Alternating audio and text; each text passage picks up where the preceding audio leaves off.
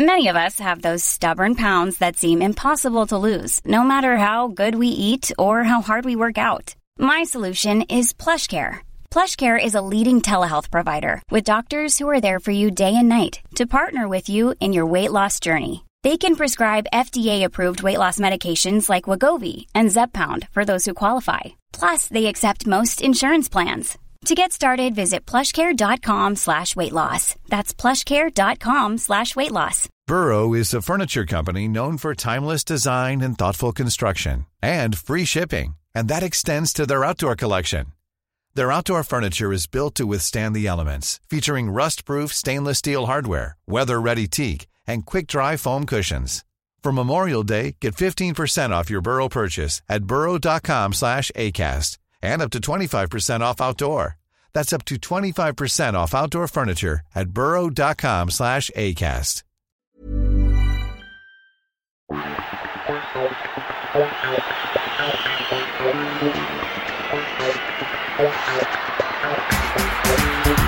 Hi, it's Ainsley Maitland-Niles here.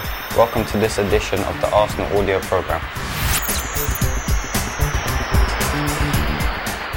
Arsenal versus Southampton. Wednesday, December the 16th, 2020. Kickoff, 6 p.m. The contents. The manager, Mikel Arteta. The captain, Pierre-Emerick Aubameyang. Voice of Arsenal, 14 times. Player feature, Callum Chambers. Match action, Dundalk. Convertible currency. Community. Arsenal Academy. Arsenal Women. Forward Arsenal. My Story. Visitors Southampton. Match action Burnley. And teams.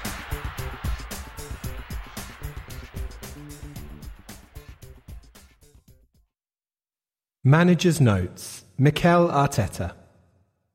It was another really disappointing defeat on Sunday, especially as we completely dominated the game. We generated all the chances. They had 0 shots on target, but instead we lost the game. Obviously, the red card changed the match completely, especially when you look at the way the game was going and the dominance that we had at that stage. It was a game that we had to win, but as soon as you go to 10 men, it makes it so much more difficult. We gave the opponent a chance, and in the end, that cost us. They made us pay, but it's our mistake. In the Premier League, you have to win the game. It's not a question, it's not a doubt. You have to go and win the game. That's it. And we should have, because we should have defended the set piece better, and we still had some really good moments with 10 men. But as you could see, you cannot fault what the players are trying to do and how much they are willing. In fact, it's probably a case of being too willing that caused Granit to do what he did. We are all extremely disappointed with the defeat. What I can say about my players, though, is that I can see them putting the energy in. I see it in training every day, and I see it in the games. When a team is struggling like we are at the moment, you don't normally see them play the way that they did on Sunday, and the way we did against Spurs either last week. We faced 2 teams at different ends of the table. We put in dominant performances in both games, but at the end, it's the same. We gave the opponent a chance and they scored. That's what it's about. It's about scoring goals and winning football matches, and we are not doing that. For us, it's good to have another game so quickly against Southampton tonight. The players are hurting and they want to put it right. I want to thank those of you who came out on Sunday to support us, because you were tremendous getting behind the team, knowing how difficult it has been for us in this competition in recent weeks. It's great to see you react like that when you see the team putting in effort and try to go about our game. So, it's a quick turnaround for tonight's game, and that's what we have to do. We don't have any time to feel sorry for ourselves. With the players we have available, we have to turn up again and try to get those 3 points that we need. We have 3 big games this week, with Everton to follow on Saturday, and we will see how everybody is. We have Hector and Granit suspended for tonight, and we've also got a few knocks that we picked up in the last week, so I will wait until as late as I can before the game, before seeing who is available. We have shaken things up in terms of selection in some games already this season. Sometimes it has worked, and other times it hasn't. What I will do is pick the team that gives us the best possibility to win the game, the best chance to perform, and also players who I feel can make the best impact from the bench as well.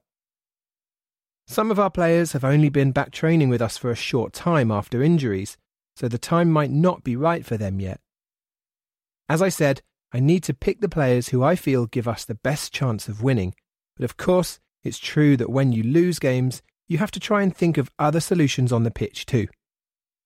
Finally, I want to speak a bit about the work the club is doing around our dedicated matchday today, where all of our players are proud to be representing different participants of our Coaching for Life programs in Jakarta and the Zaatari refugee camp in Jordan. This has been a difficult year for everybody around the world, and at times like this it's even more important for the club to underline our commitments to the local and global communities, and to stand side by side with those who need our support and love. We are all very proud of the work the club has done in the local area, especially over the past few months. We have delivered more than 500,000 meals now in Islington since the start of the pandemic, and I was able to hear more about this from those involved in the project when the delivery lorry came to the training ground last week. I also want to congratulate our Arsenal in the Community staff who have been doing great work recently, including volunteering to drive NHS staff to vital appointments. We really appreciate the support of our fans as well, and whatever you feel you can contribute, it really does make a difference. On behalf of the whole club, we thank you.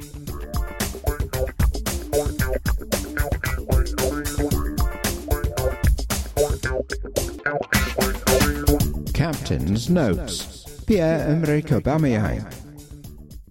There are times when what happens in games can really hurt you and your teammates, but you just know as a group you have to stick together. Things didn't go our way on Sunday again, and as players we have to take responsibility for that as a team. That's the only way to turn around our form, to stay together, keep supporting each other, and keep pulling in the same direction. It was a hard one to take on Sunday, because I thought we were looking dangerous for most of the game, and we created more chances than we have done recently.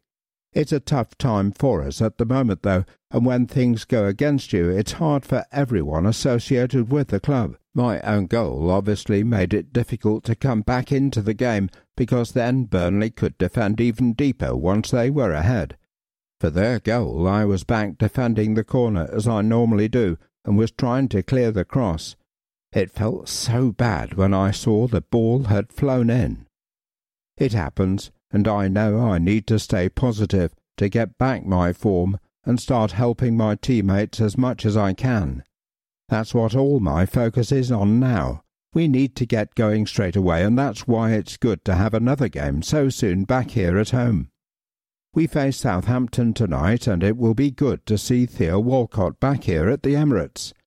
We never got to play together because he left just before I arrived, but he's a guy I watched a lot when he was at Arsenal because everyone was talking about his pace, and I'm a guy who likes to see players that run quick. He's a really talented player, and I think he's part of the history of this club, so it's great to follow him in the number 14 shirt as well. So I didn't play in the same team as him, but I've met him a few times and occasionally see him in London, and he's a really good guy too. I have a lot of respect for him. But it's about us tonight. We have to turn our form around and do our talking on the pitch. We've got Pepe back from suspension tonight, and we're all pleased to see him back because he's been doing well in the Europa League while he's been out in the Premier League. Myself and Laka are always with him at the training ground, and we always support each other and try to help each other out. We often think and talk to each other about how we can do better and what we can improve. But I know Nico is a fantastic player. I think he just needs to find the right way to be consistent in these games. And that's it, really. That's all he needs. But for sure, with time, he's going to show everyone he's the type of player that we are waiting to see. He needs confidence. He's a guy who needs that, of course, but I think every player needs confidence, to be honest. We are all human beings, and of course you need confidence even if you are strong in your mind. Everyone needs confidence, and we try to give our best to him, for him to feel comfortable in the team. I hope he can make a difference now his suspension is over. Finally, I'm proud as club captain to be involved in the work that the Arsenal Foundation does every year and to be part of our dedicated match day this evening. Since I joined, I have found out a lot of the different projects that the club do in London and also the rest of the world, and I think it's just amazing. It shows the power of football when you see what impact the work can make in even the most difficult places.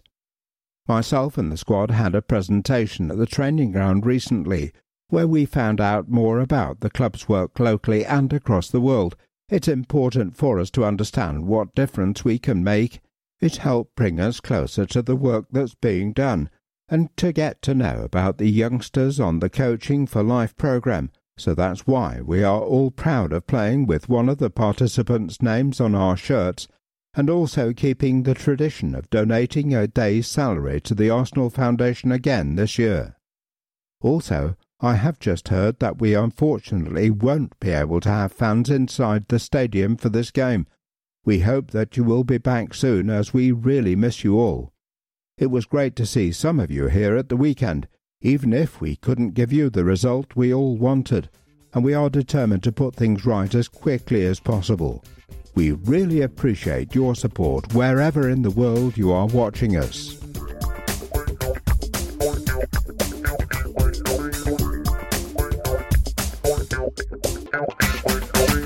Voice of Arsenal, our dedicated match day.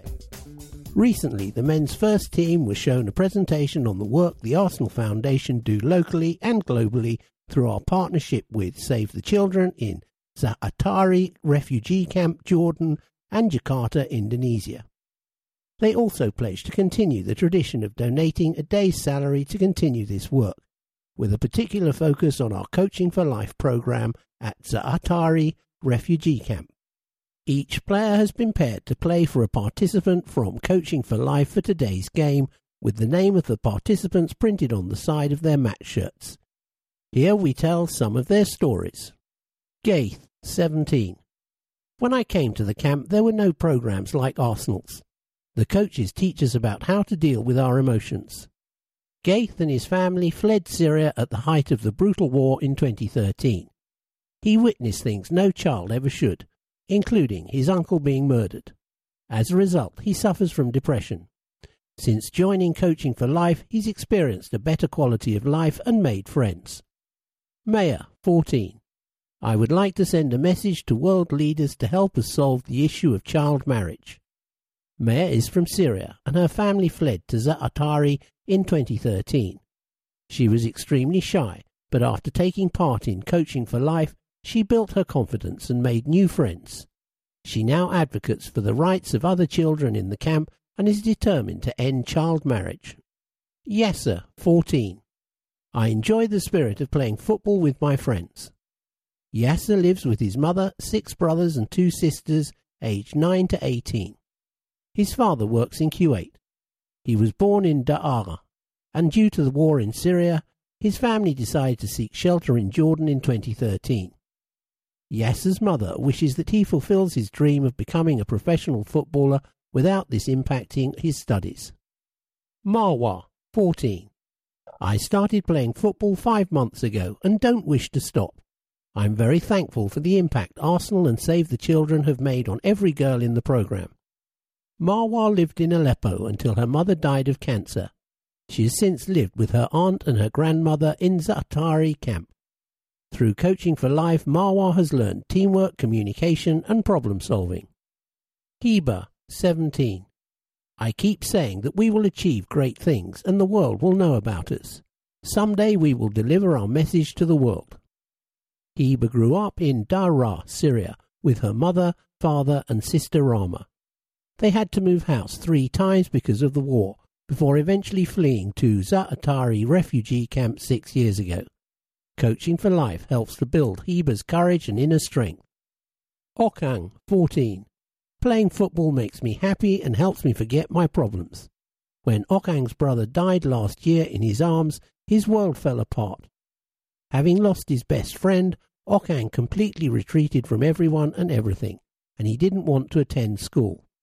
That was until he joined Coaching for Life. It gave him the skills needed to deal with his emotions and make new friends on the pitch. Irina, 15. Boys would say, "Why would you play football? You can only run. But when I play football, I feel great." Life is hard for Irina and her family. Her father is on welfare, and she shares a mattress with her 2 sisters. She is determined to be financially independent when she's older. Irina lost her mother to cancer when she was 9. Irina says Coaching for Life has helped her deal with her emotions. Ahmed, 15. I love playing football. It's a beautiful feeling. I forget everything when I'm on the pitch. Ahmed has been living in Za'atari refugee camp with his grandfather for 6 years after fleeing his home in Syria when he was just 9. He plays football every day and met Per Mertesacker in 2018. His grandfather believes Coaching for Life has helped Ahmed to build his self-esteem and confidence. Rama, 14. The war affected me mentally. My thoughts became confused. I couldn't think with ease. I was agitated. Rama grew up in Da'ra, Syria, with her mother, father and sister Hiba. When their home was hit by an attack during the war, shrapnel from a blast hit Rama's arm. Her parents rushed her to hospital but couldn't afford the surgery she needed. The family fled to Za'atari camp 6 years ago. Dia, 14. By playing football I can forget all the troubles in my family. Dia is a teenager who is determined to prove that poverty will not stand in her way. Her father left the family when she was small, and she has felt from a young age that she must work to provide for her mother and siblings. Dia believes it's vital that girls play football so as not to be underestimated by men. Carlina, 16. Football helps me channel my energy. I feel like I can take on the world. Carlina lives with 6 of her siblings in a slum in North Jakarta, Indonesia. Her father is too sick to work, so her mother struggles to make a living collecting bottles for recycling from rubbish dumps. Since joining Coaching for Life, she has gained so much confidence and motivation, and now gets up at 5 a.m. for football practice. Arsenal, League Champions, 1930-31, 1932-33, 1933-34, 1934-35, 1937-38, 1947-48, 1952-53, 1970-71, 1988-89, 1990-91, 1997-98, 2001-02, 2003-04. FA Cup winners: 1930, 1936, 1950, 1971, 1979, 1993, 1998, 2002, 2003, 2005, 2014, 2015, 2017. League Cup winners: 1986-87, 1992-93. Charity Community Shield winners: 1930, 1931, 1933, 1934, 1938, 1948, 1953, 1991, shared, 1998, 1999, 2002, 2004, 2014, 2015, 2017.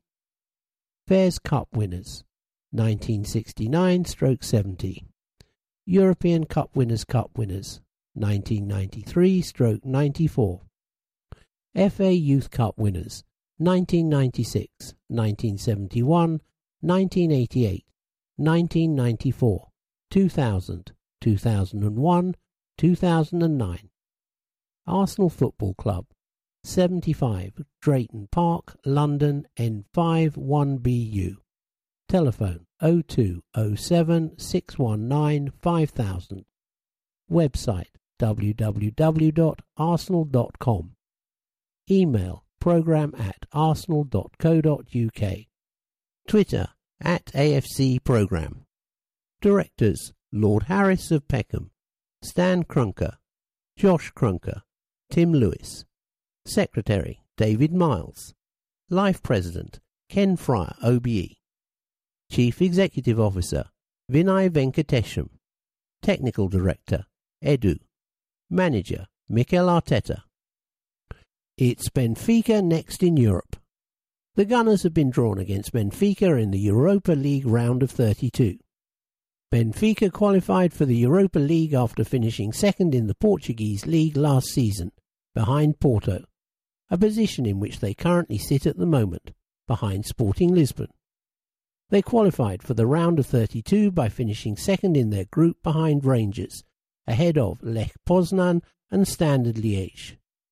A few familiar faces will be heading to Emirates, notably central defenders Jan Vertonghen and Nicolas Otamendi, who we know from Tottenham and Manchester United in particular, and the lavishly talented Adel Tarabat, who played for Tottenham, QPR and Fulham in the capital. Despite playing in numerous European competitions together down the years, Arsenal have only faced Benfica once competitively, and it was a game fans won't want to remember. Following our 1990-91 league title win, we drew Benfica in the European Cup, our first time in that competition for 20 years, and after a 1-1 draw in Portugal, we succumbed 3-1 at Highbury in the second leg to depart the 1991-92 competition. We have played Benfica in a number of friendlies too, most recently in the 2017 Emirates Cup. The matches are scheduled to take place as follows. Benfica vs Arsenal, Europa League, round of 32, first leg. Thursday, February the 18th, kick-off 8 p.m. Arsenal vs Benfica, Europa League, round of 32, second leg. Thursday, February the 25th, kick-off 5:55 p.m. We're with you, Jen. Many Arsenal supporters will have heard Jen Beattie speaking so bravely over the weekend about her breast cancer diagnosis. The Arsenal women's central defender received her diagnosis in October and decided to speak to the BBC about her condition to raise awareness about breast cancer and the importance of identifying symptoms early. Speaking to Elid Barber on the BBC, Jen said, "It kind of does seem like a massive blur. You automatically think the worst. I asked the question, am I going to die? That's what I asked them. I was grateful because they allowed my club doctor to be in appointments with me to ask all the right medical questions, because I didn't have a clue. The girls here were just unbelievable. I feel like it's moments like these or times like these where you realize why you play sport. It really is like being part of a family away from family. I don't know what I would have done without them. That's the staff and the players. They've all been unbelievable. The support I've had down here has got me through it, for sure." And there was a heartwarming moment during the warm-up to Sunday's game between Arsenal and Manchester City at City's Academy Stadium, as both sides stepped out wearing BT5 shirts in solidarity with the Scotland international. Everyone at the club is with you, Jen, and proud of your bravery in speaking about your situation in order to help others. Gerard Houllier. Everyone at Arsenal was saddened to hear of the death of Gerard Houllier earlier this week. Houlier's Liverpool enjoyed many competitive fixtures with the Gunners, not least the 2001 FA Cup final when they came from behind to beat his friend and compatriot Arsene Wenger's team 2-1.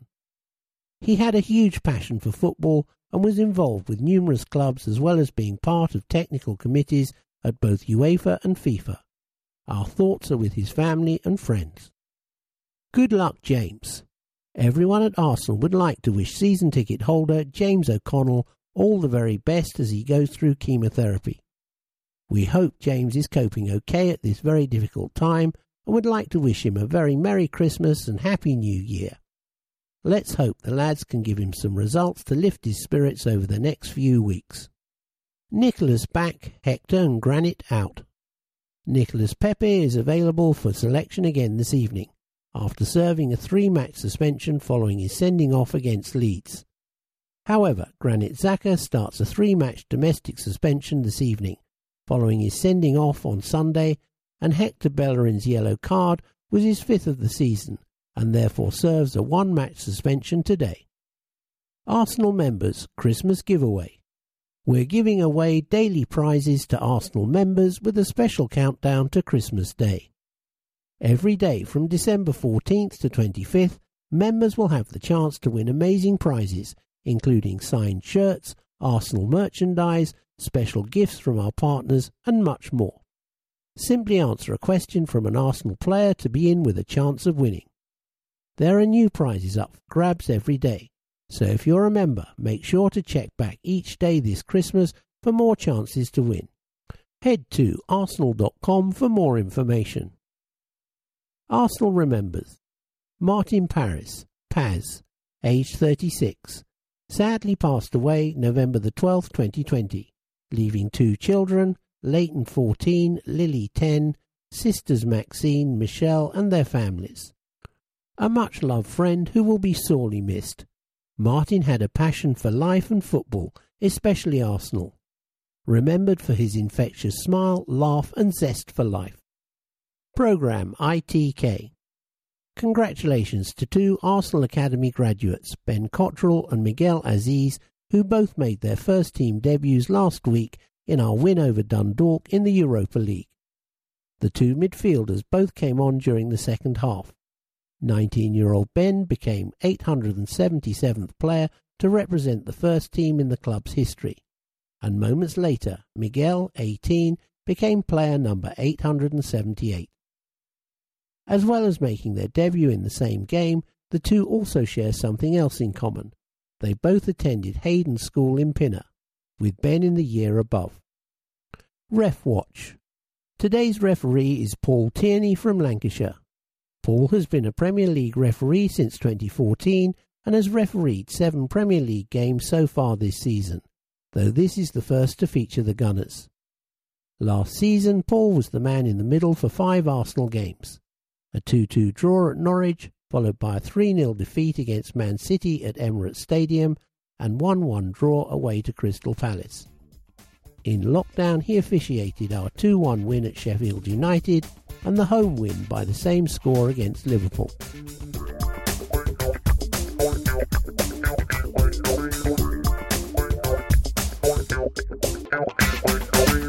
"14 times. The 14th match at the Emirates. In August, we lifted the FA Cup for a record-extending 14th time. But it's not just our rich, illustrious history in football's oldest knockout competition that is synonymous with the number 14. March the 14th, 2009. It happened on the 14th. Arsenal 4, Blackburn Rovers 0. March the 14th, 2009, Premier League. Andrea Sharvin opened his Arsenal account with a fantastic solo goal in a thumping Premier League win over Blackburn. He was involved in the first goal, forcing Andre Ulia into a mistake that put him through to his own goal. The little Russian schemer had arrived in the winter transfer window and was creating chance after chance before he doubled the lead himself with an exquisite dummy. Substitute Emmanuel Ibodi added 2 late goals, including one from the penalty spot, to lift us to the top 4 as the season entered the running. Arsenal 6, Blackburn 2. 2006 Premier League. The team slowly stuttered into life at our new home upon moving to Emirates Stadium in 2006, drawing half of our first 10 matches. But a 6-2 win over Blackburn in the 14th game really lit the blue touch paper. By a strange quirk, each of our first 8 Premier League games at the Emirates had ended either 1-1 or 3-0 to Arsenal, 4 of each. But momentum was a slow builder, and we were still unbeaten in our new home after 13 games in all competitions when Blackburn Rovers visited. Rovers went ahead from the penalty spot after 3 minutes, but Gilberto soon equalised, his 5th goal at the Emirates, making him our leading scorer in that venue's early days. Alexander Hleb gave us the lead with a wonderful goal on 23 minutes before Emmanuel Adebayor netted a penalty before half-time. Nonda put Blackburn past back into a 3-goal blast in the last 5 minutes, sealed a thumping 6-2 win. Robin van Persie, still the top scorer at the Emirates, scored twice before Matthew Fellaini added the 6th in the last minute. The win was part of the 22-game undefeated start at life at the Emirates, but we didn't score 6 goals in a home league win again until 3 years later, in another 6-2 win over Blackburn. Incidentally, the 14th game at Highbury was a 1-0 defeat to Huddersfield Town on February the 14th, 1914.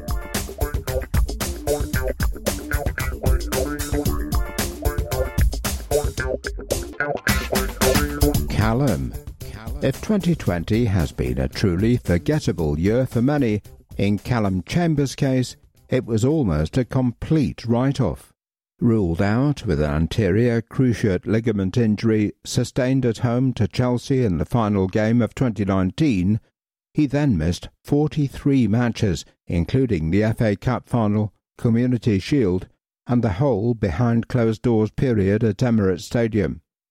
But as the year draws to a close, Callum has been able to put the injury behind him and can look ahead to 2021 with fresh optimism. The former Saints defender made his first-team comeback 2 weeks ago here in the Europa League win over Rapid Vienna, the same game in which the fans themselves made their own long-awaited return to live action. He followed that substitute appearance with a strong showing against Dundalk in Dublin last week, where he played the full 90 minutes and nearly capped it with a goal late on, only to be denied by the linesman's flag.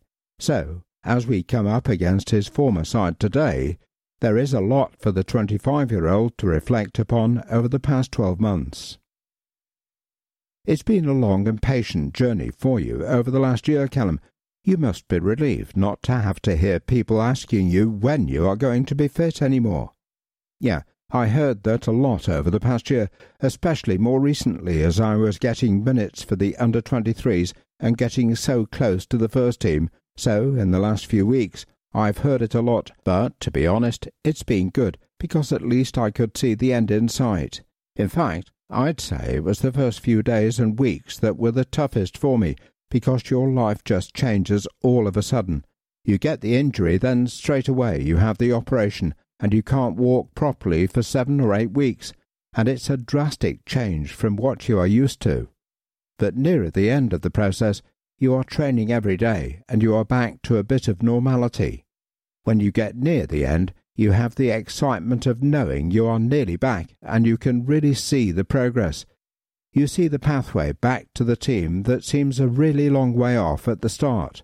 That makes it really slow. You have to be patient, and that was the part I found most frustrating. As you said, your whole routine changed. What did you do differently, and who helped you to get back? Well, my family moved in with me, and that was a massive help for me.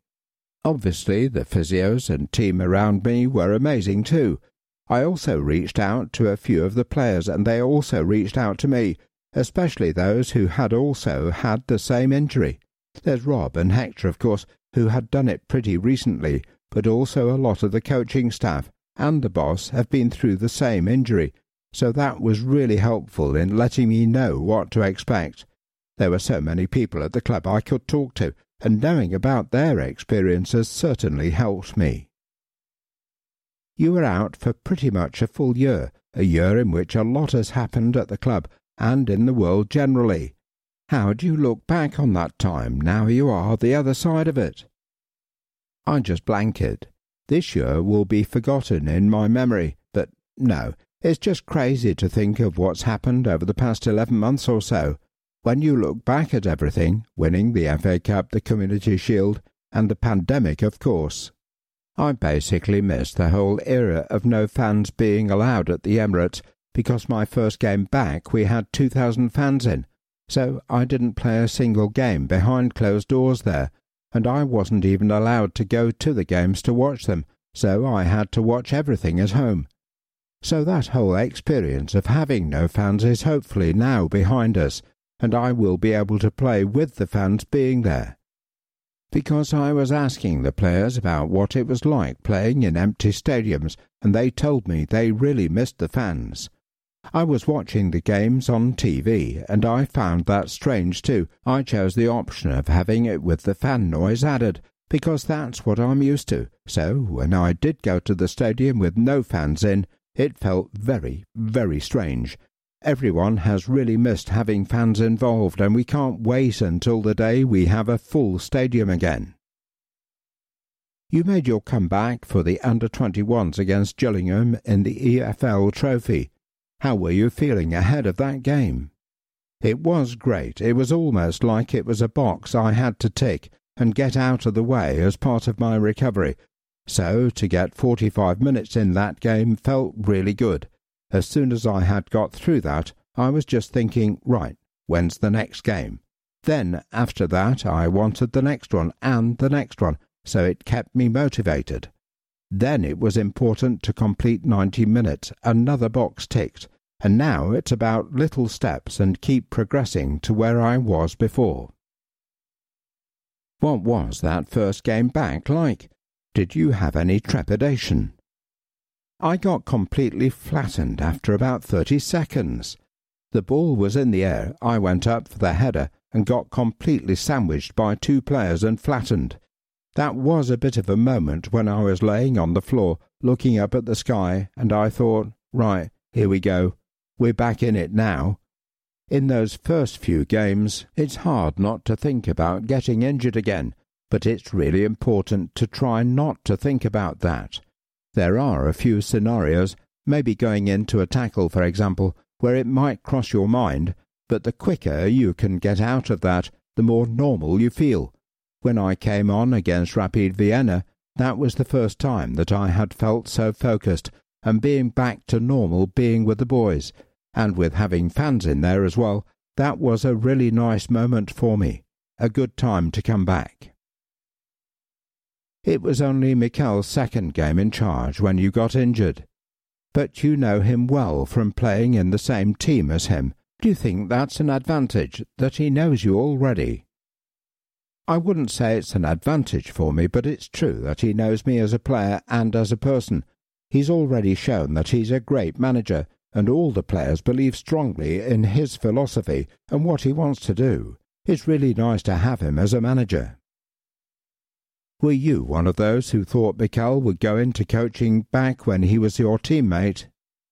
Yeah, for sure. I remember there was a game, I think against Bournemouth at home, and I got thrown in as a defensive midfielder. And before the game, just as we were going out to warm up, he pulled me to one side and took me over to the tactics board and was going through it all and giving me advice before the game. Just simple things you do as a midfielder, but obviously I'd not played there before that point, so it was all very new to me. So he was telling me things that he knew and about experiences he'd had. So he ran through a few scenarios with me about when and how I might receive the ball, what I can do with it in each case, and it was just brilliant to go through it with him on the board. So you could tell then that he was always going to be a coach. Finally, we take on your old team, Southampton, today. Are there any players still there from your days at the club? Yeah, James Ward-Prowse is still there, of course, and a few others too, and now, of course, Theo has gone back too. So there are a few people I'm in touch with there. Obviously, it will always have a special place in my heart, because I was there for more than 10 years, so it's always nice to come up against them, and it's just great that I'm back fit and ready in time if I'm selected. Follow me. Follow Callum on Instagram, @CallumChambers95. Callum was born Petersfield, January 20th, 1995, joined Arsenal from Southampton on July the 28th, 2014. Arsenal debut versus Manchester City, neutral, Community Shield, August the 10th, 2014, 1-3-0. First Arsenal goal versus Burnley, home, Premier League, November the 1st, 2014, 1-3-0. Previous clubs, Southampton, Middlesbrough on loan, Fulham on loan.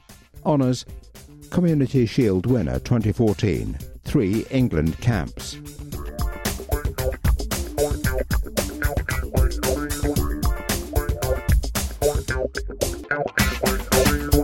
Europa League Matchday 6. 5:55 p.m, Thursday, December 10th, Aviva Stadium, Dublin. Dundalk FC 2, Arsenal 4. First half. We began brightly, pressing high up on a less than ideal surface. Eddie Nketiah's energy set the tone, and he got his reward when he closed down Andy Boyle and blocked his clearance before nonchalantly lifting the ball over Gary Rogers. The Dundalk goalkeeper had even less chance 6 minutes later when Mohamed El Neni took aim from left of centre around 25 yards out. His fierce shot arrowed beyond Rogers and into the far top corner. Dundalk had barely registered an attack, but Jordan Flores got forward to play a neat 1-2 and fire powerfully beyond Alex Runarsson. The home side rallied, and we needed a last-ditch block from Callum Chambers, who was making his first start for almost a year. Second half. Just past the hour, Folarin Balogun got another chance to shine as a substitute, and he took it. First, he held the ball up impressively and found Willock for a shimmy and a low shot that found its way underneath Rogers. Then Balogun rounded off a comfortable win with a calm finish into the bottom corner after good work from Nicolas Pepe. Sean Hoare's late header was no more than a footnote in a match that will be remembered for introducing 2 more academy graduates into first-team football. Midfielders Ben Cotterill and Miguel Aziz both came on as second-half substitutes, an experience that they will never forget.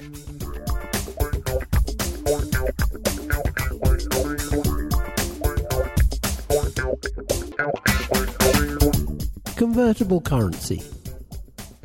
Football historian John Sperling looks at the evolution of Arsenal players' positions past and present. Martin Keown, competitive anywhere. When Martin Keown, who departed Highbury in May 1986, rejoined Arsenal from Everton in February 1993 for £2 million, he was warned by George Graham that competition for places in the Gunners' back four would be tough.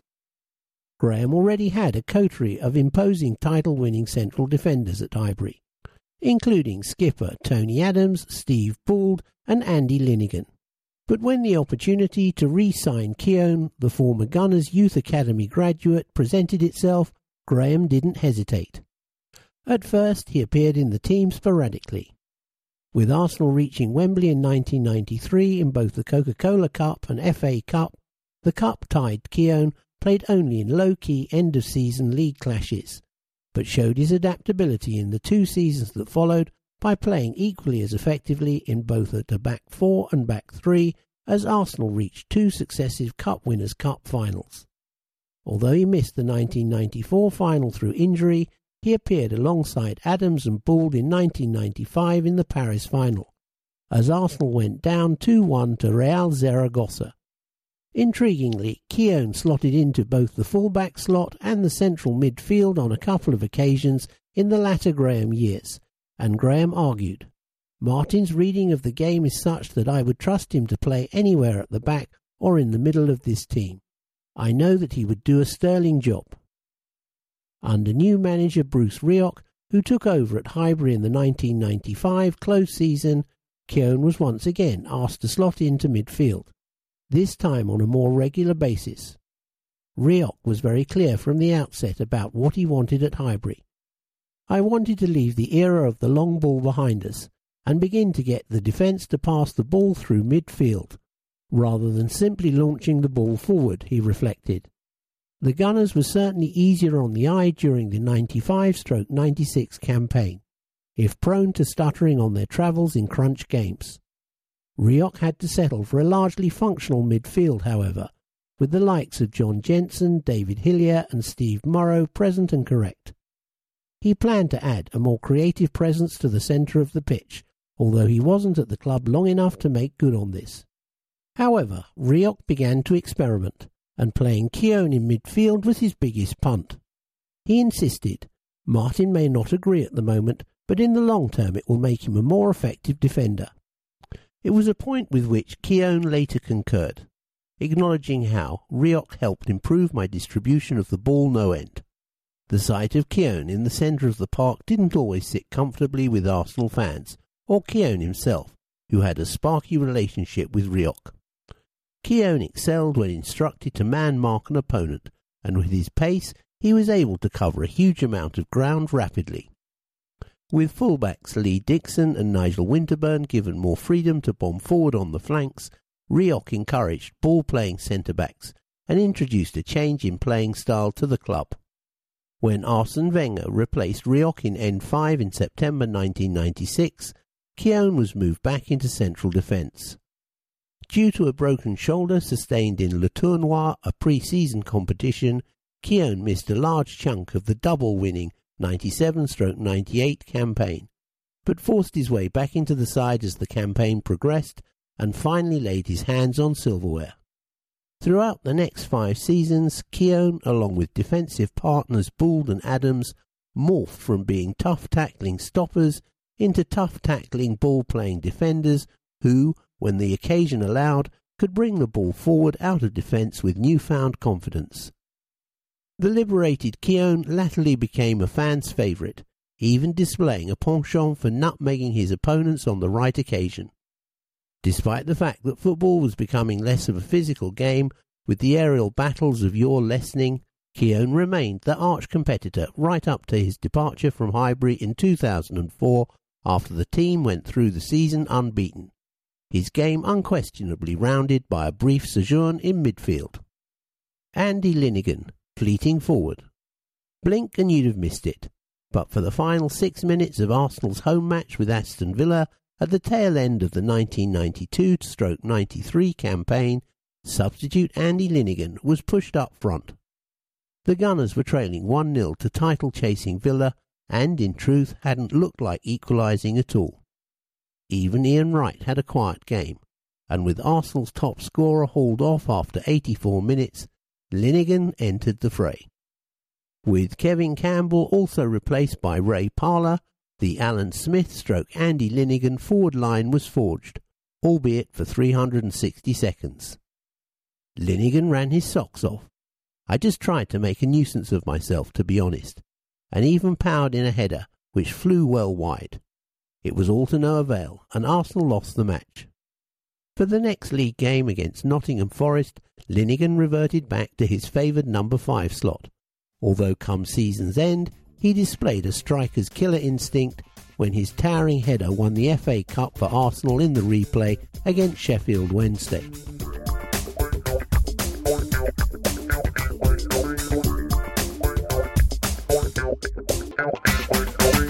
Community. Anti-bullying workshops.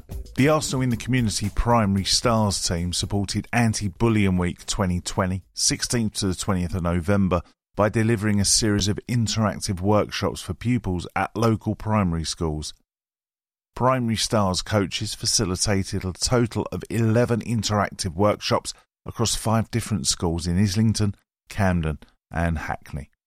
More than 300 KS2 pupils from Sacred Heart, Fleet Moorland, Blessed Sacrament and Prince's May primary schools took part in the events that focused on the theme of United Against Bullying. It was a very empowering programme which led to some very thoughtful discussions, said Year 6 teacher from Blessed Sacrament Primary School.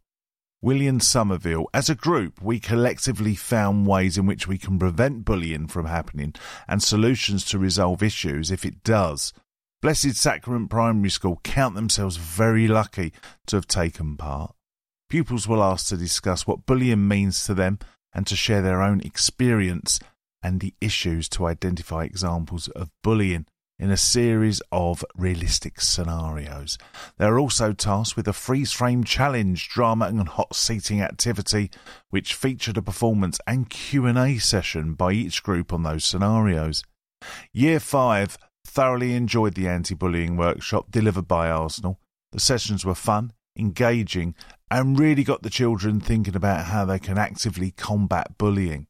The use of real-life scenarios was particularly helpful for those who helped the children and contextualise their learning, said Louise Mensah, a 5-year teacher from Moorland Primary.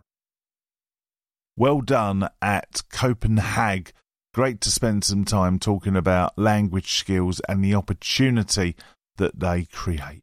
And that was after the photo of the week. Arsenal in the Community Twitter's account is at AFCC Community. They highlight some of this month's community work.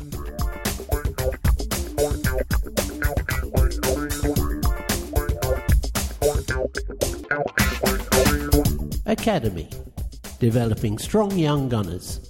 In this issue, young gun Tim Akinola. Match reports, Gabby's back. Remember, Nathan Teller. News, Nicolaj nominated. Stats, results and fixtures. Young gun Tim Akinola talking to Aidan Small. Born Lokoja, Nigeria, 8th of May 2001. Signed for Arsenal, August 2020. Height and weight, 5 foot 9 inches, 75 kilos. Position, central midfield. Boot, Adidas Predators. School, Brooksby College near Melton Mowbray. My journey to becoming an Arsenal player is a crazy one. Let me explain. Before I moved to this country as an 8-year-old, I was born and raised in Nigeria and had never kicked a football before in my life. Funnily enough, I actually have a few family members who support Arsenal, but growing up it was all about education, education, education. My parents just wanted the best for me, and it was the same for my brother and sister too. They've both been to university now, so I guess it's paid off for them. Anyway, when I eventually moved over to England, I made a few friends, and naturally, because they played football, I started playing too. Like anyone else, I was dreadful when I first started, but the difference between me and most academy players is that I started so late. Some of my Arsenal teammates joined the club when they were basically toddlers. Meanwhile, I was playing badly for fun at parks and trying to get to grips with the basics of the game. It was only 2 years later that people started to notice that I was a bit of a natural on the pitch, and that's when I first joined my local team. This is when things started to get complicated for me. In my first season, I was scouted by a few Midlands clubs, and I was asked to go on trial, but I never went. The reason? Someone at the club, who didn't want me to leave, told my dad it was really expensive to play for those teams. My dad didn't understand the football system, and so we believed him, and we didn't respond to the scouts. I ended up staying there for another 3 years or so, and it was only when I joined another club that we realised how the football system works and what had happened. I just had to take it on the chin. I was still only playing for fun at this stage, so when I was 16 I started my first year of college, and by the time I was 17 I'd been scouted by Lincoln City. Now that I look back, I find it crazy because I don't know any other players who are scouted at such a late date these days. It's like something out of the 1990s. Lincoln didn't have any scholarships left, so they gave me a schoolboy scholarship, and that meant I wasn't being paid, and I still had to attend college. My timetable was ridiculous. I'd work for 6 hours and then leave 10 minutes early just so I could run and get to training on time. I was living alone at the time in a really small room, and I found that very hard. I just tried to remind myself that I'm in an academy and I need to keep working hard. But after a year of playing every game in their academy, I felt like I was being taken for granted because they knew I was willing to fight regardless of the situation. Everyone thought I was going to get a pro contract, but it kept being delayed more and more. Then Huddersfield came in for me, and because I was a college student at the time, I could have gone on a free. But because I didn't have an agent, it was so complicated to understand, and, like I said before, I felt like I was taken advantage of a bit. Thankfully, I knew a player at Huddersfield, so I told him my situation, and then their head of recruitment contacted me directly to ask about my situation. I told him the deal, had a trial, and then a few days later I was given my first pro deal. That was an amazing feeling after so many years of hard work, and weirdly it was also when Lincoln wanted to offer me something too. I just felt like I wasn't being cared for as a person more than anything else, and that's really important to me. My time at Huddersfield Town was a really valuable learning experience though. It developed me as a professional and I'm grateful for my time there. But once again, things didn't quite go to plan. I haven't had it easy. After a year, I was told they weren't going to extend my contract. What they asked me to do next was a real test of character. They gave me two options. I could either go home there and then, or stay and train with the younger players. I opted for the latter, and in a weird way it's probably what got me here. When lockdown hit, the club hosted Zoom sessions, and every single day I would attend. I could have easily ignored them, but I was so hungry to keep improving. On the side, I was training 3 or 4 hours every day. It's weird. It's like I knew I was going to a bigger place. That's when I got the call. My agent sent 3 90-minute games to Arsenal, and after they reviewed my footage, they wanted to offer me a trial. Lockdown kept getting extended, and that was killing me because I just wanted my chance. But in the end, they decided to roll the dice and sign me up because they could see just how hungry I was. I'll never forget that day, and even now I can't quite believe that I'm here. Things are even better than I could ever have imagined too. For the first time in my career, I genuinely feel like I'm valued as a player and person by my club. And that's crazy because it's at one of the biggest clubs in the world. I'm playing, I'm learning, I'm appreciated. It's all so new to me. It's the happiest I've ever been in my life. Every single day I wake up with a smile on my face, knowing I'm about to walk through the gates at London Colney and wear this Arsenal badge. The coaches, the staff, the physios, everyone here has made me feel so welcome. It feels like home, and I'm so proud to represent this club. Rate yourself out of 100. Speed 89, shooting 70, dribbling 82, passing 81, defending 85. Tim Akinola, lowdown. Who got me into playing football? My friends and my brother. First footballer I looked up to, Ronaldo when I was young, Zidane and Vieira after. Favourite football shirt I've owned, England 2010 World Cup shirt. Team supported as a child, Manchester United. Best goal ever scored, at college, a half volley with my weaker foot from outside the box that hit the bar and went in to win us the game. Best player I faced, Morgan Rogers, now at Man City, but I played against him when he was at West Brom. I have never seen a player single-handedly destroy a whole team by himself. Best moment of my career so far, signing for Arsenal. It made me realise that with talent and faith, there's always light at the end of the tunnel. One stadium I'd like to score in, Wembley. One type of goal I'd like to score, bicycle kick from just outside the 18-yard box. A player to score a one-on-one to save my life, Robert Lewandowski. Other sports I'm good at, badminton and athletics. My ambitions this season away from the pitch. To reach out to those struggling to find a club and looking to give up. Things can change quickly. The important non-playing attributes for young footballers: determination, attitude, and being able to resist temptation. Favourite footballers of all time: Zinedine Zidane, Kevin De Bruyne, Patrick Vieira and Yaya Toure. Favourite pre-match song: AS Comps. They're YouTubers who make football videos, and I love the background music on each football video.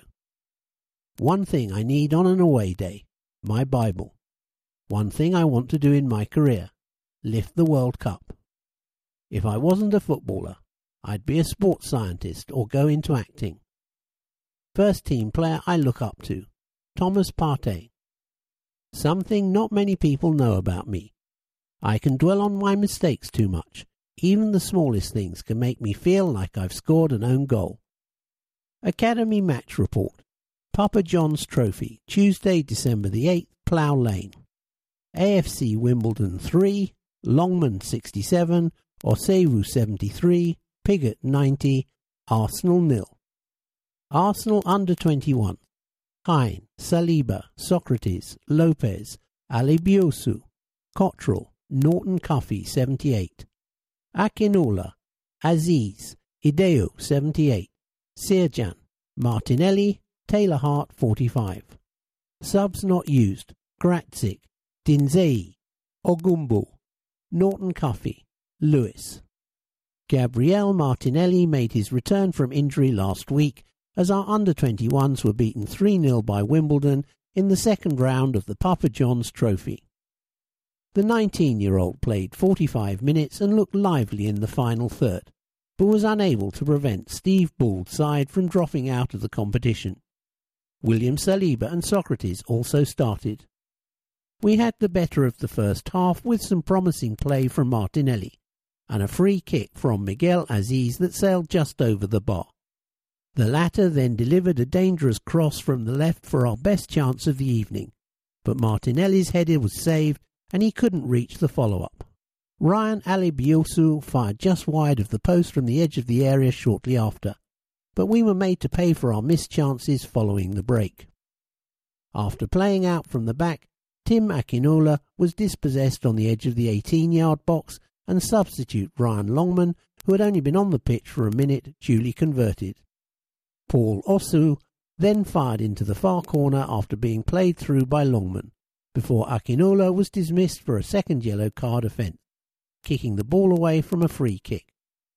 Things went from bad to worse as Saliba was also shown a second yellow card, before Joe Pigott made it 3 deep into stoppage time, knocking us out of the competition. Academy alumni, catching up with former Arsenal Academy players as they continue their pro careers away from the Emirates. Nathan Teller. It's been more than 3 years since Nathan Teller left North London for pastures new, and now he's picking up Premier League minutes for tonight's opposition Southampton. A pacey and skillful winger, Teller joined us at just 8 years of age and progressed through our youth ranks at an impressive rate, often playing alongside the likes of Emile Smith-Rowe, Reece Nelson and Doniel Malin in attack. Teller made his debut for our under-18s at just 15 years of age and went on to feature regularly over the next 2 seasons, proving his worth on both wings. Back in 2016-17, he made his return from injury in spectacular fashion, scoring and assisting in a dramatic 4-2 win over Tottenham Hotspur. But at the end of the season he made a trip down south to join the Saints when his contract expired.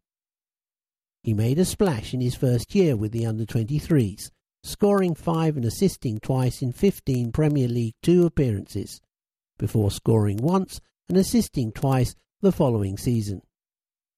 The youngster suffered a frustrating 2019-20 campaign after picking up a long-term injury, but he was rewarded for his hard work before the season came to a close, when he was handed his Premier League debut in Southampton's first game back following the restart.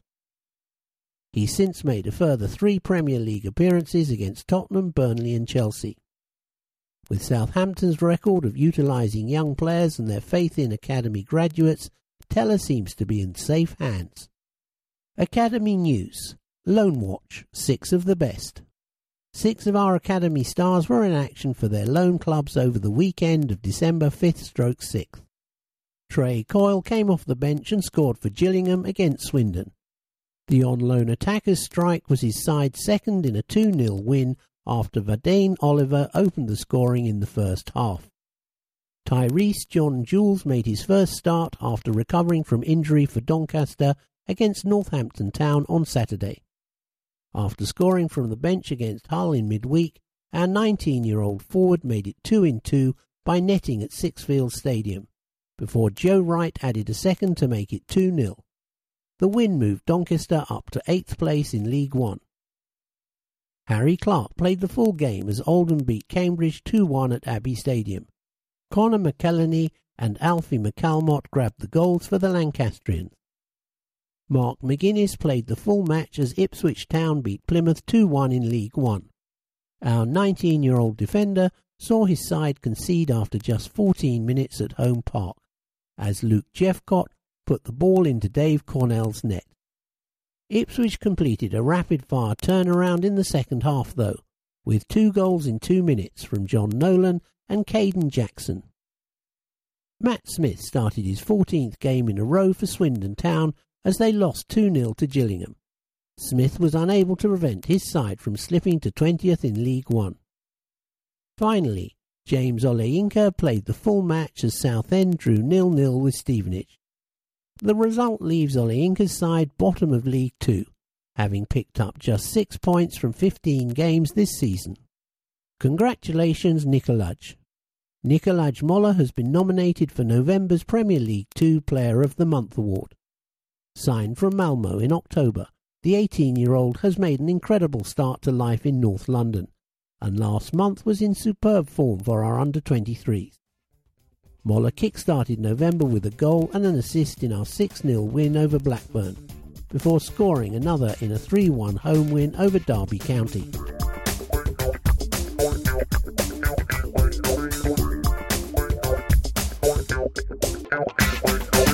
Arsenal Women. News and reports from England's most successful women's football team. Manchester City versus Arsenal. Women's Super League, Man City Football Academy Stadium, Sunday, December the 13th. Manchester City 2, Arsenal 1. The scorers for Manchester were Mewis on the 30th minute and Weir on the 90th. For Arsenal, Miedema in the 3rd minute.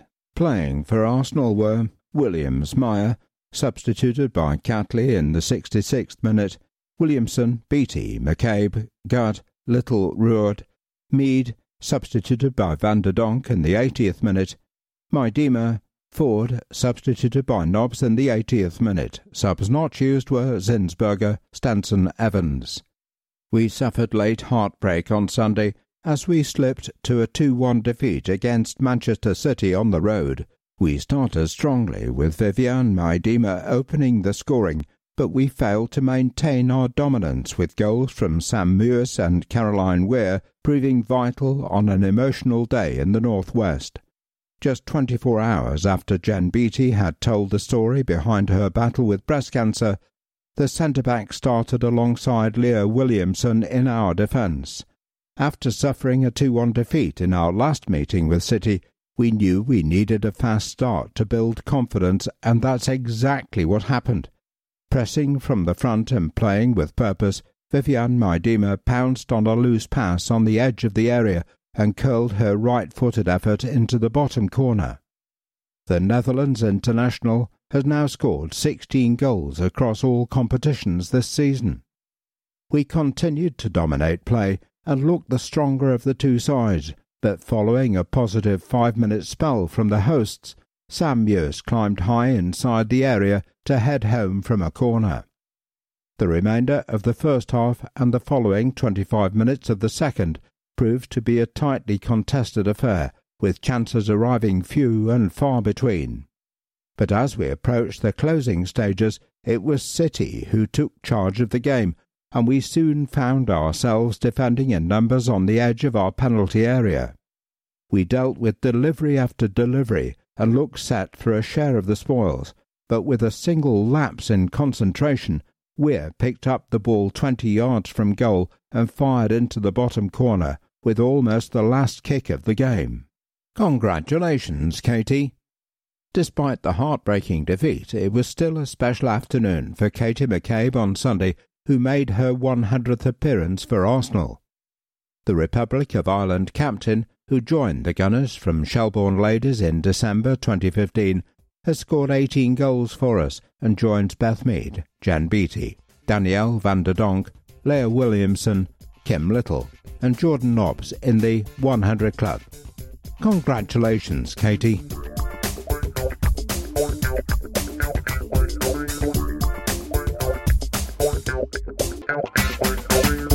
Forward Arsenal, number 25. Mo Elneny. Arsenal Football Club prides itself on always looking forward, so we're asking our players to gaze into the future to see what's on the horizon. How far forward do you plan your week? I've always been a person to take each day as it comes, but I have big dreams, and I think every month or every year it's good to set targets too. But in my head, I just try and take each day as it comes and improve myself in any way possible, because that's the best way to build something for the future. What does training look like this week?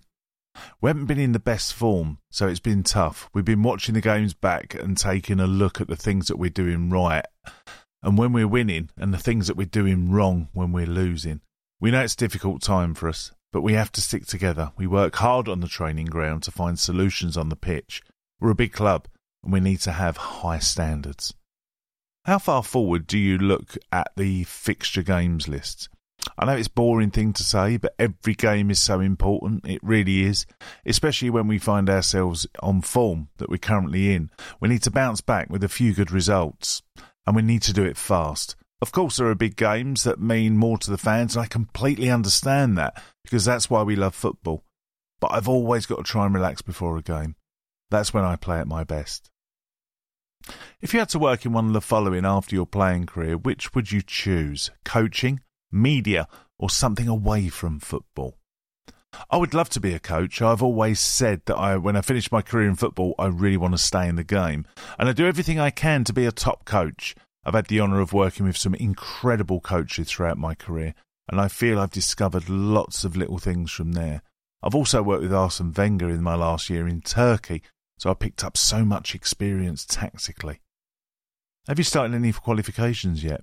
Well, I wanted to start this year actually, but when I came back to Arsenal I was thinking, what should I focus on 100% of my football, and only that?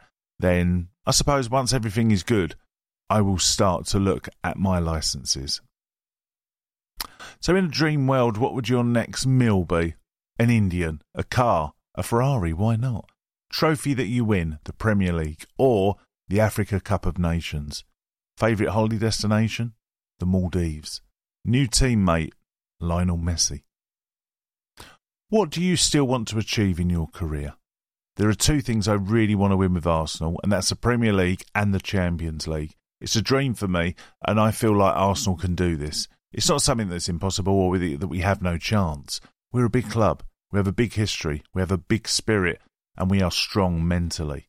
We just need to keep working hard. With my national team, my dream is to win the Africa Cup of Nations. I've dreamed about that since I was a kid, and to this day, I wake up thinking about it. What club would you never sign for? Because I'm a professional player, I could never say never. But when it comes to Arsenal, it didn't take long for me to realise that the right answer is here. And you know exactly which club I mean. I couldn't do that because I think all my time here. I'm an Arsenal fan, and I know we don't like them. I have a great connection with the fans here, and I know what they would mean to them if I did that. I could never make the fans unhappy because I love them. I don't want to ever lose that connection with Arsenal. What other profession would you love to try after you leave football? Honestly, I can't see myself being involved in anything else but football. I've played it since I was 6 years old, and every single day since then it's been about football, football, football. Maybe one day I'll find something else, but for now it's the only job I've ever been focused on. What do you look forward to most when you retire? To be honest with you, I've always been the guy who likes staying at home. I'm very relaxed. I'm not one of those people you really see going out and about, travelling the world to see all the different countries. I feel different experiences for me when I finish football. I just want to focus on being a coach because I love football so much. And it's such a great career. I don't want anything to get in the way of me becoming a coach. What city would you like to live in once you stop playing? I've always loved Egypt. But ever since I've been in England, I've loved it here. I really can't see myself living here for longer. As I've already said, I want to be the best coach and I want to do that. If I'm one of the best places in the world to get started, but if not, you will find me in any other country. I'll get my coaching career started. Egypt will always be close to my heart. Would you like your children to get into football? Yes, my son has just started. I'm looking at clubs for him to join because he's 7 years old and he wants to be a footballer. He's looking good and he's getting lots of training with me every day. What do you still want to achieve away from football? I've always wanted to start a big company under my name, but I'm not quite sure what kind of business I want to run. I don't know yet, but I'd like to help people. I'd like to be a good businessman. I'd love to be successful. So I'm always thinking of different ways I can do that. I want to be number one in anything I do. Who is the next big thing in your country, do you think? The thing is, you can never tell. In football, sometimes you will see that there are young players. They care more about cars, houses or things like that. So I like to see young players who are focused on being the best footballer that they can be. That's what impresses me. Do you plan your meals over the week? Ever have a treat night? Thankfully, my wife is really good at cooking and it helps me a lot at home. I don't do much planning at all. What invention does the world need the most? We need help. We need each other. I know that with COVID-19, so it's really difficult time for everybody. Mentally, I know that the economy is in a bad place. People are struggling for jobs and money. I've heard so many sad stories, and I want all of us to be there for each other. I know it's hard right now, but we need all of us to do everything we can to remain positive, because I believe it's the best mentality to have. Tomorrow can always be better when you're negative, but you can attract negative energy towards yourself. But when you maintain positivity and support your friends and family, you can feel okay in the inside, even when things are tough. And finally, you are told that there is a spare seat on the next trip to the International Space Station. Do you go? If there were 2 seats, who would you want to go with? For me, there's no way I could go. I'm not this kind of man. It's hard for me to try new things, and something like that would be too much for me. Even when I go out to eat, I simply pick the same thing because the owner knows what my order is. It's difficult to me to try new things, but if I had to go, I would take my son with me.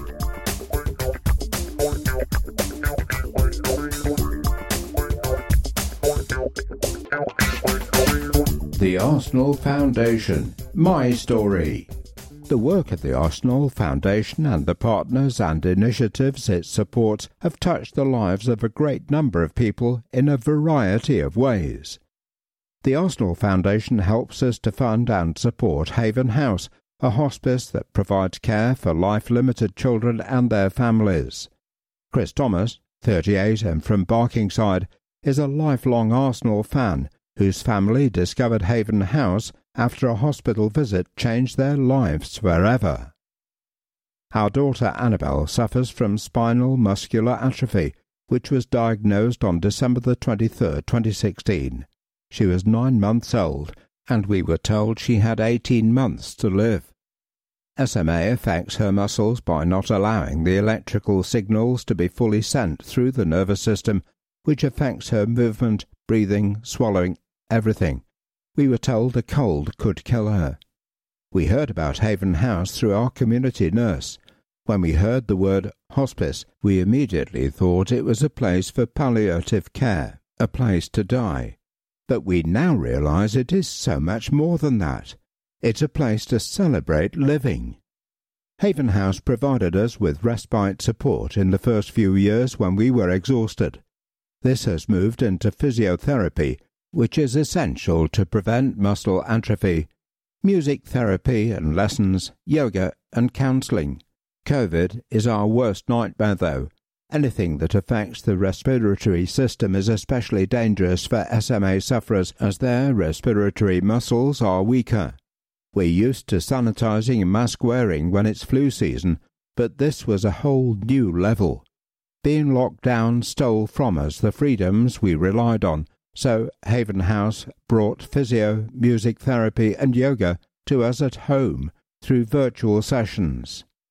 Haven House is the equivalent of a group hug from people within your community who understand the dangers and stresses inflicted on your family. The care and structure they offer helps build our family armour to go and face the world again. We feel safe there, and the hospice at home service is incredible too. That a Haven House nurse can come to our house and give us respite when Annabelle is poorly and we can't leave the house is invaluable. The good news is that before COVID we heard about a new drug for SMA called Spinraza. Annabelle was the first girl in the UK to receive the drug on a programme at Great Ormond Street. It has gifted us a positive future, and we're at the cutting edge of medical science. She is the first SMA child to regain her swallow. She doesn't require breathing support, and we're working towards assisted walking. We've gone from having a time limit on Annabelle's life to a blank canvas. It's a gift we want to build from, to offer her all the opportunities we had as children. We want her to be part of a society that looks at all people as equal, regardless of ability, creed, or colour.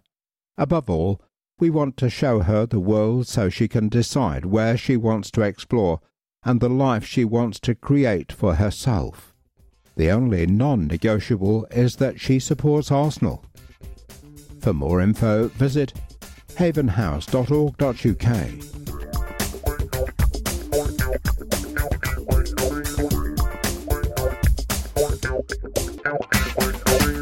The Visitors.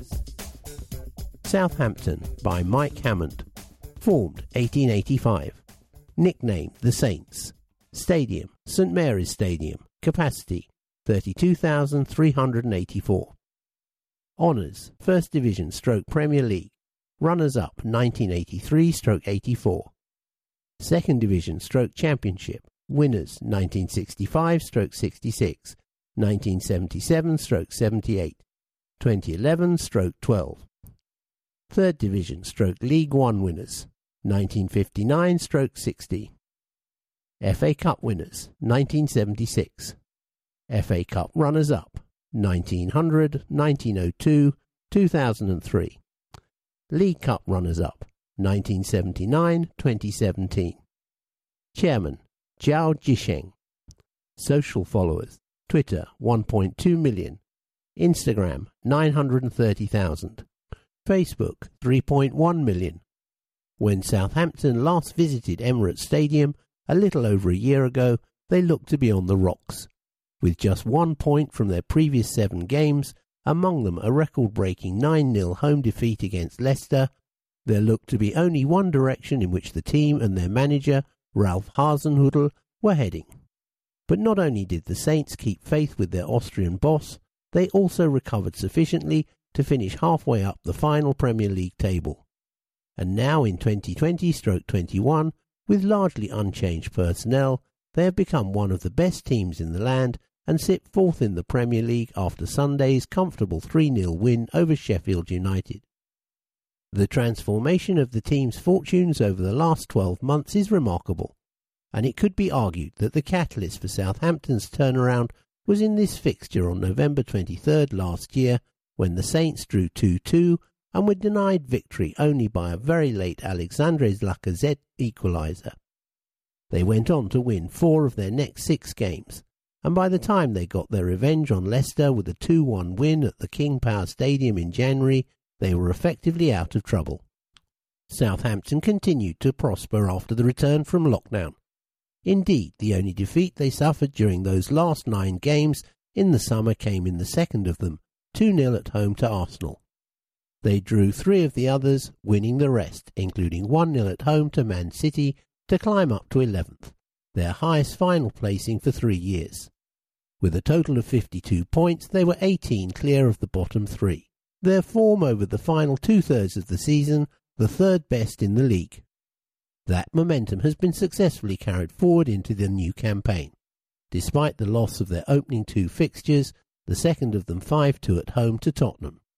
Furthermore, there was a moment of supreme satisfaction for the club when they went top of the Premier League table, albeit for one night only, after winning 2-0 at home to Newcastle on a Friday evening in early November. It was the first time Southampton had led the standings of England's top division since a 19-year-old Matt Le Tissier helped them win their first 3 games of the 1988-89 season. The concession of a 2-goal lead and a late winner to Manchester United in a 3-2 home defeat on November 29th was a hammer blow to Saints' growing ambition. But they bounced back with a 2-1 win at Brighton, and it is Southampton's away form that has particularly impressed over the past year. Their last 17 Premier League games on the road have yielded 10 wins, 4 draws and just 3 defeats. This season the record is 1-3, drawn 2, lost 1, with no defeats in the last 5, which include a last-gasp 3-3 draw at Chelsea and a 4-3 win at Aston Villa, in which they were 4-0 up after an hour's play. Entertainment has accompanied Southampton on their travels this season, and the expectation must be for more of the same this evening. Mutual admiration. Steve Williams was one of the outstanding midfielders in the country when the 26-year-old joined Don Howe's Arsenal on December the 31st, 1984. He had shone for the Saints during their halcyon days of the early 80s, playing 349 games, scoring 27 goals, and captaining the team as they finished second in the top flight in the 1983-84 season. He joined the Gunners in a difficult period for the club, and ultimately George Graham wanted to bring through younger midfielders, but his combination of silk and steel is still remembered fondly by many supporters.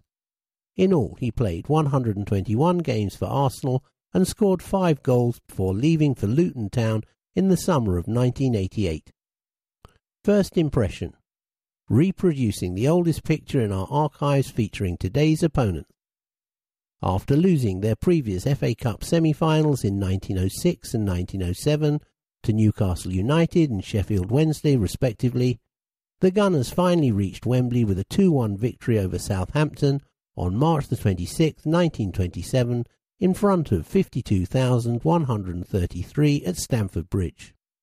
The picture shows the ball hitting the back of the net after a Joe Hulme shot, although Hulme is not in the picture.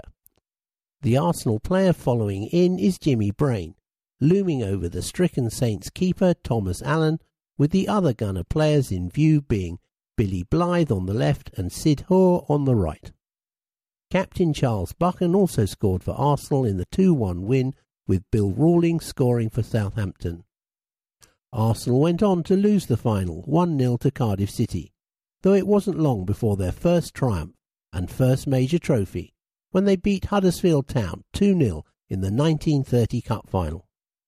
Premier League record: AFC wins 23, draws 10, SFC wins 9, Arsenal win percentage 55. All-time record: AFC wins 51, draws 27, SFC wins 21, Arsenal win percentage 52. 2-0. The first fixture between Arsenal and Southampton in the Premier League came on December the 5th, 1992 at the Dell, and ended in a 2-0 win for the Saints, courtesy of goals from Ian Dowie and Neil Maddison. Dowie opened the scoring on 4 minutes in the return fixture on March 20th, 1993, but the Gunners roared back to win a thriller 4-3, with Andy Linnigan, Paul Merson and Jimmy Carter too scoring, Mickey Adams and Matt Letitia scoring Saints' other goals. 49. Arsenal's first game in the famous 49-game unbeaten run was a 6-1 win over Southampton on May the 7th, 2003, with hat-tricks from Robert Pires and Jermaine Pennant. Joe Tessam scored for Southampton. Scouting report by Michael Cox. Southampton have enjoyed an excellent start to the 2020-21 campaign and briefly topped the Premier League table in November. Despite currently sitting in the Champions League places, a title charge will surely be beyond the Saints. But Ralph Hasenhüttl has created a well-drilled, purposeful side capable of taking the game to the opposition. Hasenhüttl's starting 11 is among the most predictable in the Premier League, and Southampton often take to the field with no fewer than 9 players wearing 1 to 11 shirt numbers, which should please traditionalists. They also generally use a 4-4-2 formation, albeit with the wide players moving inside to form something more like a 4-2-2-2. Goalkeeper Alex McCarthy could also be considered something of a throwback, a fine shot stopper who isn't so comfortable with his feet, as his mistake for Eddie Nicotea's opener at St Mary's in a 2-0 victory back in June demonstrated. Centre-backs Yannick Vestergaard and Jan Bednarek are both comfortable playing in a high defensive line and a threat from set pieces. They've scored 4 league goals between them this season, while the 2 fullbacks scamper forward down the flanks effectively. Ryan Bertrand must now be considered something of a veteran at 31, while Kyle Walker-Peters has excelled down the right this season. The fullbacks are afforded freedom to push forward because of Oriol Romeo's solid positioning in front of the defence. He's a calm distributor, but is more notable for strong tackles and is already in danger of a one-match ban for accumulation of bookings, although he's never been dismissed in the Premier League. Romeo has a fine partnership with James Ward-Prowse, who is given more licence to push forward as a box-to-box midfielder. Ward-Prowse's main quality, though, is his wicked set-piece delivery, which is largely why the Saints' centre-backs have been so prolific. Ward-Prowse has also scored 3 free kicks this season, including 2 in a 4-3 win at Aston Villa. Out wide, Hasenhüttl has options. Theo Walcott may return to the flank, having often been used up front in Danny Ings' absence. Stuart Armstrong is clever at drifting inside into pockets of space between the lines. Moussa Djenepo offers great speed but inconsistent end product, while Nathan Redmond is somewhere in between the two styles. Up front, the return of Ings, who hit 22 league goals last season, is crucial for Southampton, both in terms of goal scoring and as someone whose movement acts as the trigger for the Saints pressing in advanced positions. He's developed a good relationship with Che Adams, who struggled for goals last season, but offers good link play, speed in behind, and is now finding the net. Sundays against Sheffield United was his 4th in the league. Only 15 players have started Premier League matches for Southampton this season, demonstrating Hasenhüttl's faith in his starting 11. Centre-back Jack Stevens and young midfielder Will Smallbone are the 2 not mentioned previously. The other notable name is Shane Long. With no starts and 8 appearances from the bench, he's the Premier League's most regularly used substitute this season.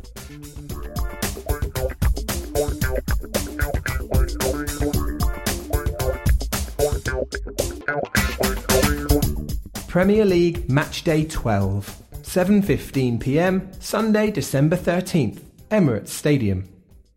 Arsenal 0, Burnley 1. First half. The opening 45 minutes was a cagey affair, but we might have had a penalty when Aubameyang's shot was deflected behind by Ben Mee's hand. Rob Holding flashed a header over from Bukayo Saka's diagonal pass, and Nick Pope made an instinctive save to deny Alex Lacazette after he connected well with Kieran Tierney's cutback. Chris Wood squandered a free header from Burnley's most notable attack, but we were largely in control of the game in the opening half. Second half. We upped the tempo after the break. Tierney was a regular threat on the left and, after starting an attack, he got into the box to collect Aubameyang's cutback and test Pope with a low shot. Aubameyang headed a chance wide, and Pope made another fine reaction save to deny Saka after he met Willian's cross shot. We were well on top by now, but after an altercation between Granit Xhaka and Ashley Wentwood on 58 minutes, the Swiss was shown a red card after a VAR check.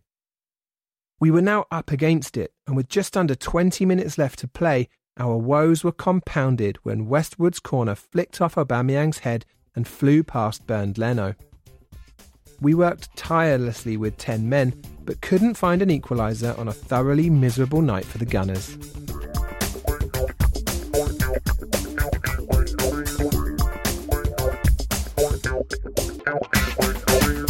Teams. For Arsenal, manager Mikel Arteta. Red shirts with white sleeves, white shorts and socks. 1. Bernd Leno, goalkeeper. 2. Hector Bellerin. 3. Kieran Tierney. 4. William Saliba. 5. Socrates Papastathopoulos. 6. Gabriel. 7. Bukayo Saka. 8. Dani Ceballos. 9. Alexandre Lacazette. 10. Mesut Ozil. 12. Willian. 13. Alex Runarsson, goalkeeper. 14. Pierre-Emerick Aubameyang. 15. Ainsley Maitland-Niles. 16. Rob Holding. 17. Cedric Suarez. 18. Thomas Partey. 19. Nicolas Pepe. 20. Schroeder Mustafi. 21. Callum Chambers. 22. Pablo Mori. 23. David Luiz. 24. Reece Nelson. 25. Mohamed Elneny. 28. Joe Willock. 30. Eddie Nketiah. 31. Sead Kolasinac. 32, Emil Smith-Rowe. 33, Matt Macy, goalkeeper. 34, Granit Xhaka. 35, Gabriel Martinelli. 38, Folarin Balogun. 41, Ben Cottrell. 66, Miguel Aziz. For Southampton, manager Ralph Hasenhüttl. Blue shirt, shorts and socks. 1, Alex McCarthy, goalkeeper. 2, Kyle Walker-Peters. 3, Ryan Bertrand. 4, Yannick Vestergaard. 5, Jack Stevens. 6, Oriol Romu. 7, Shane Long. 8, James Ward-Prowse. 9, Danny Ings. 10, Che Adams. 11, Nathan Redmond. 12, Musa Djenepo. 14, Michael Obafemi. 17, Stuart Armstrong. 18, Jan Valery. 20, Will Smallbone. 22, Mohamed Salisu. 23, Nathan Teller. 27, Ibrahima Diallo. 29, Jake Fokins. 32, Theo Walcott. 35, Jan Bednarak. 40, Dan Nlundulu. 41, Harry Lewis, goalkeeper. 44, Fraser Forster, goalkeeper. Match officials, referee Paul Tierney. Assistant referees, Dan Cook, Sean Macielis. Fourth official, Andre Mariner. VAR official, Craig Pawson. Additional VAR official, Stephen Child. Today's other fixtures: Leeds United versus Newcastle United at 6 p.m. Leicester City versus Everton at 6 p.m. Liverpool versus Tottenham Hotspur at 8 p.m. Fulham versus Brighton and Hove Albion at 8 p.m. West Ham United versus Crystal Palace at 8 p.m. The Arsenal Foundation, helping young people fulfil their potential through education and sport.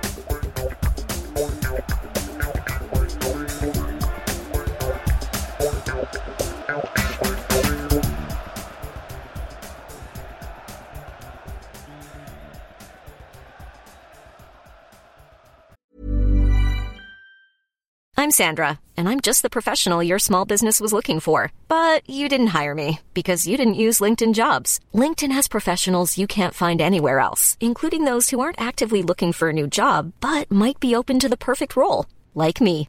In a given month, over 70% of LinkedIn users don't visit other leading job sites. So if you're not looking on LinkedIn, you'll miss out on great candidates, like Sandra. Start hiring professionals like a professional. Post your free job on linkedin.com/people today. Burrow's furniture is built for the way you live. From ensuring easy assembly and disassembly to honoring highly requested new colors for their award-winning seating, they always have their customers in mind. Their modular seating is made out of durable materials to last and grow with you. And with Burrow, you always get fast, free shipping.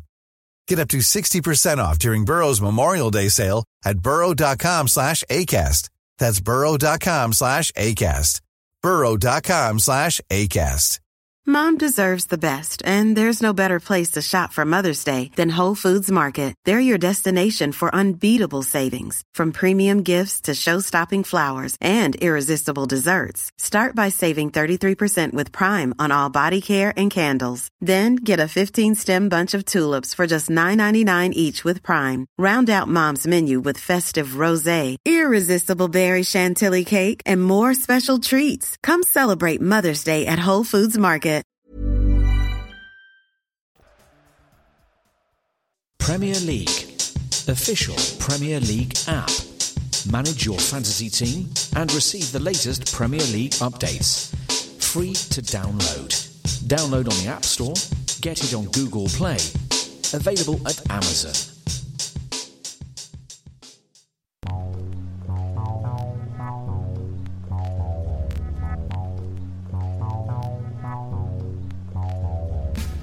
Credit goals? Count on the experts. You wouldn't have much to celebrate if one of our credit geeks was trying to score at football. But when it comes to crunching the numbers, you can count on the MBNA team. Whether you're looking to squish existing balances together or just need a backup for when things get stretched, you'll find a great range of credit card options with us. Find out more at mbna.co.uk. MBNA, official partner of Arsenal.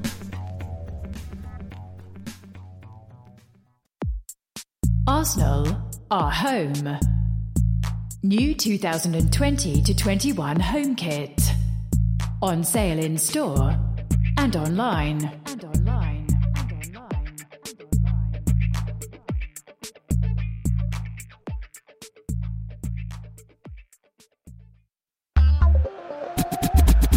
Sky Sports. Watch it live. Feel it all.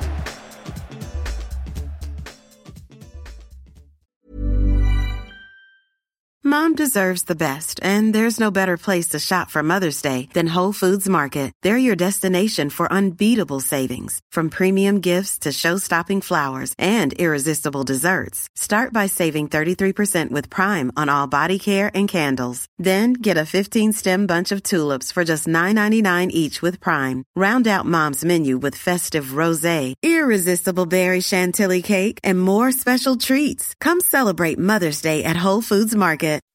When you make decisions for your company, you look for the no-brainers. If you have a lot of mailing to do, Stamps.com is the ultimate no-brainer. Use the Stamps.com mobile app to mail everything you need to keep your business running with up to 89% off USPS and UPS. Make the same no-brainer decision as over 1 million other businesses with Stamps.com. Use code PROGRAM for a special offer. That's Stamps.com, code PROGRAM.